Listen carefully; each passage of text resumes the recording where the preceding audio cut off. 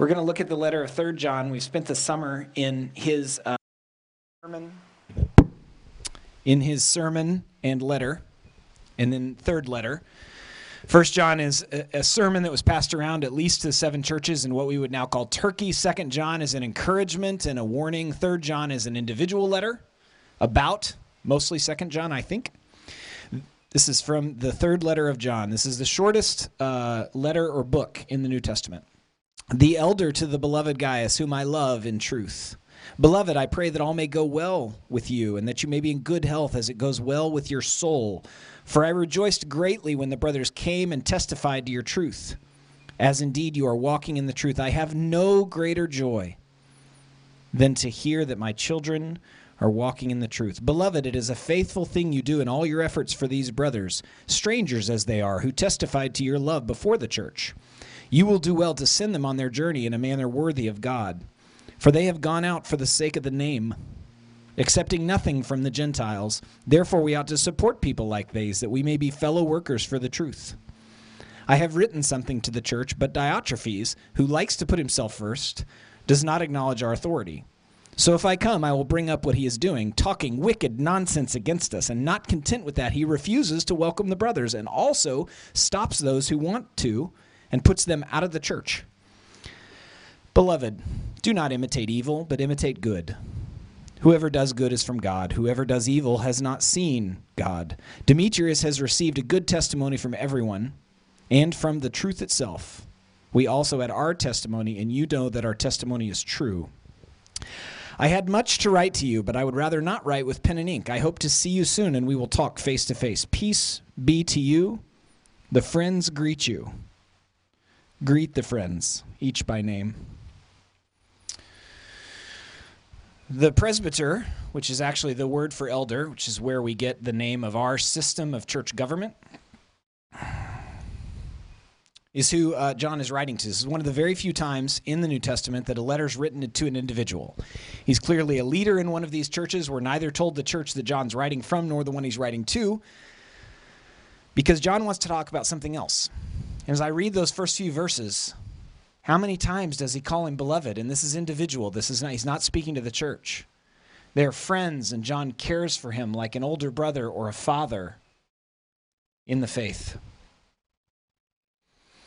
as these churches support one another. So 1 John is a sermon that was passed around. 2 John includes warnings and cautions that are very similar to other warnings and encouragements throughout the New Testament. And then 3 John is a personal warning and instruction, because what happened was John sent cross-cultural gospel workers to other churches and asked them to hear from them, be hospitable Christians, and then support them. And some of the church did that, and some of the church, Diotrephes, did not. These cross-cultural gospel workers, for they have gone out for the sake of the name, that's verse 7, we're going to continue telling people about Jesus. They were going to have them over for dinner, they were going to sit with them in places of business, and they were going to befriend them, which is what Christians do. Some vocationally, some because that's what Christians do. So John's encouraging Gaius, who is a presbyter in this area, and he is so encouraged that he's walking in the truth. Walking in the truth is following Jesus. Walking in the truth is obeying his commandments, first and foremost to love God and neighbor. Walking in the truth is receiving the wisdom from the community that we find ourselves in, the spiritual community. It's all the things that God commands us to do. The presbyter supports, John is encouraging the presbyters to support the mission. It's very unclear exactly what happened. I wrestled with the text. I was telling Mike Scudder this morning that on Wednesday I was so sure I was going to preach this text a certain way because I was relatively sure what Demetrius said. But as I kept looking at the text, John doesn't care as much about what Demetrius said, though he's obviously bothered by it. He calls it wicked nonsense, as he is his state of heart in harming the church. But it kind of sounds like they had a Jane E. Garrett who was going to come in, and the whole church knew it, and Diotrephes, did I say Demetrius a minute ago? I meant Diotrephes. Demetrius good, Diotrephes bad. In behavior, not in ontology, not in their being. right? Okay. Diotrephes, it's almost like he was both stopping the cross-cultural gospel workers and telling anyone that wanted to be hospitable to them, no, not only should you not do that, but you shouldn't even be at church. I mean, that's what we just get from the text. I'm not getting that from some commentary or some other part of the scripture. That's just from the text. But I was wrestling with this because it sounds like Diotrephes is opposing what John wrote in 2 John, but John doesn't care to talk about what Diotrephes was opposing him about.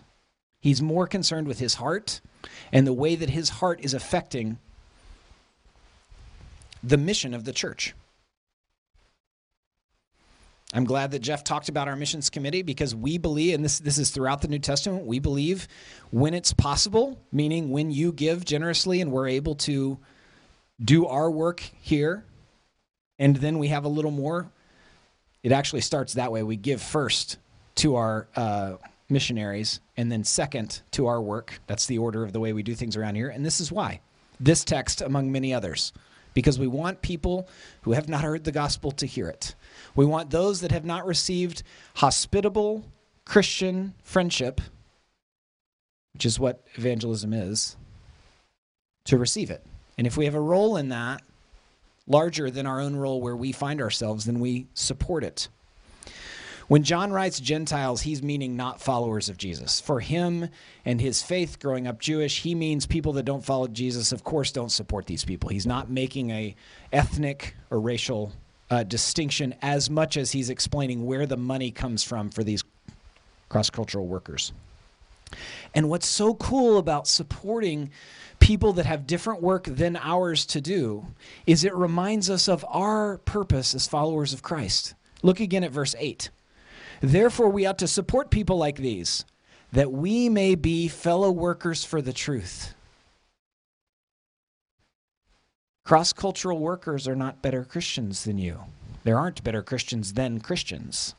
Christians all worship God and do friendship and faithful presence where they find themselves. Some are called to do that in France or Senegal or Charlotte or Abu Dhabi.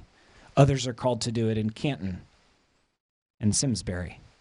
We get to support them differently than we might support one another, but the purpose that God has given to every follower of Jesus is the same. It is an incredible calling to be a follower of Christ where you find yourself. And we remember that in part by supporting people who are called to do it elsewhere.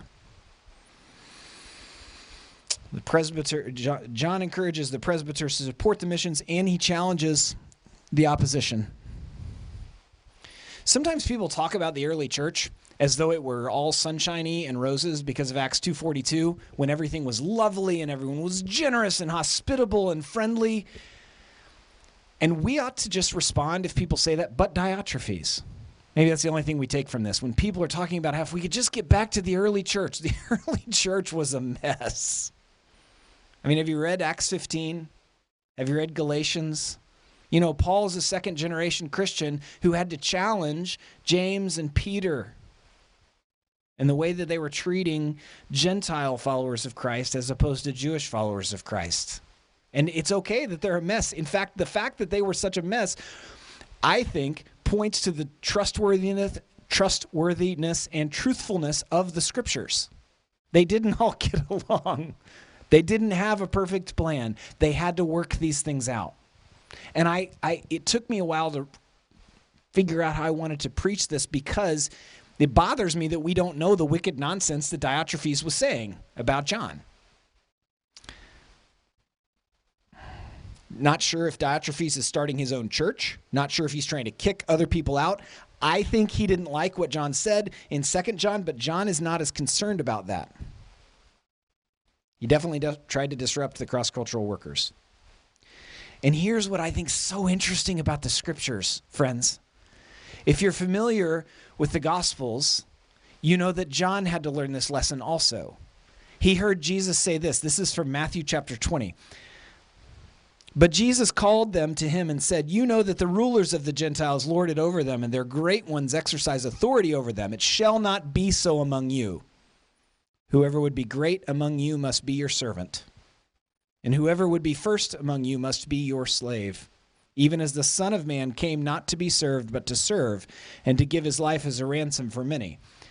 Do you remember the backstory to this teaching? I know I'm trying to speed the sermon up, but this is my favorite part of the sermon, so I got to give you all of it. Then the mother of the sons of Zebedee, that's James and John, the disciples, came up to him, Jesus, with her sons, and kneeling before him, she asked him for something, and he said to her, "What do you want?" She said to him, "Say that these 2 sons of mine are to sit, one at your right hand and one at your left in your kingdom." That's an ambitious mom. Jesus answered, "You do not know what you are asking. Are you able to drink the cup that I am to drink?" They said to him, "We are able." Those are some ambitious, passionate disciples.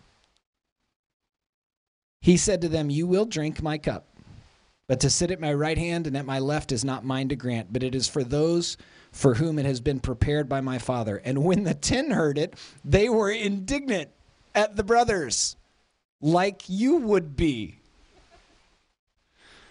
But Jesus called to them and said, and then the text that I already read, John is more concerned with Diotrephes' heart and what he's doing to the church than what he's specifically saying. And I have news for you that any of you that have been here longer than a year already know. If you do community with us, you will have one of 2 problems, or perhaps both, with me or someone else in a position of leadership, power, or influence at the church. You will either be bothered by what happened or how it was handled. And what John is saying is, Gaius, you need to begin dealing with this. And when I get there, I'll talk with him also. We have the ordinary means of grace to work out our disagreements and problems. We have prayer, wisdom, lists of good and bad behavior in the scriptures, and we do our best before God. We have other resources than those, but we attempt to work it out. Why? So that our joy may abound. Verse 4 of 3 John is the same as verse 4 of 1 John. The ending of 3 John is that we take joy in the truth. When he alludes to the name and the appearance of God, he's talking about the truth of Jesus Christ, that he came in the flesh. Our joy in the church. It doesn't always feel like joy, but it is, that we have spiritual family and joy in the mission, which includes both our cross-cultural workers that we get to support individually and as a church, and our mission as a church. We do these things, including conflict, that our joy may abound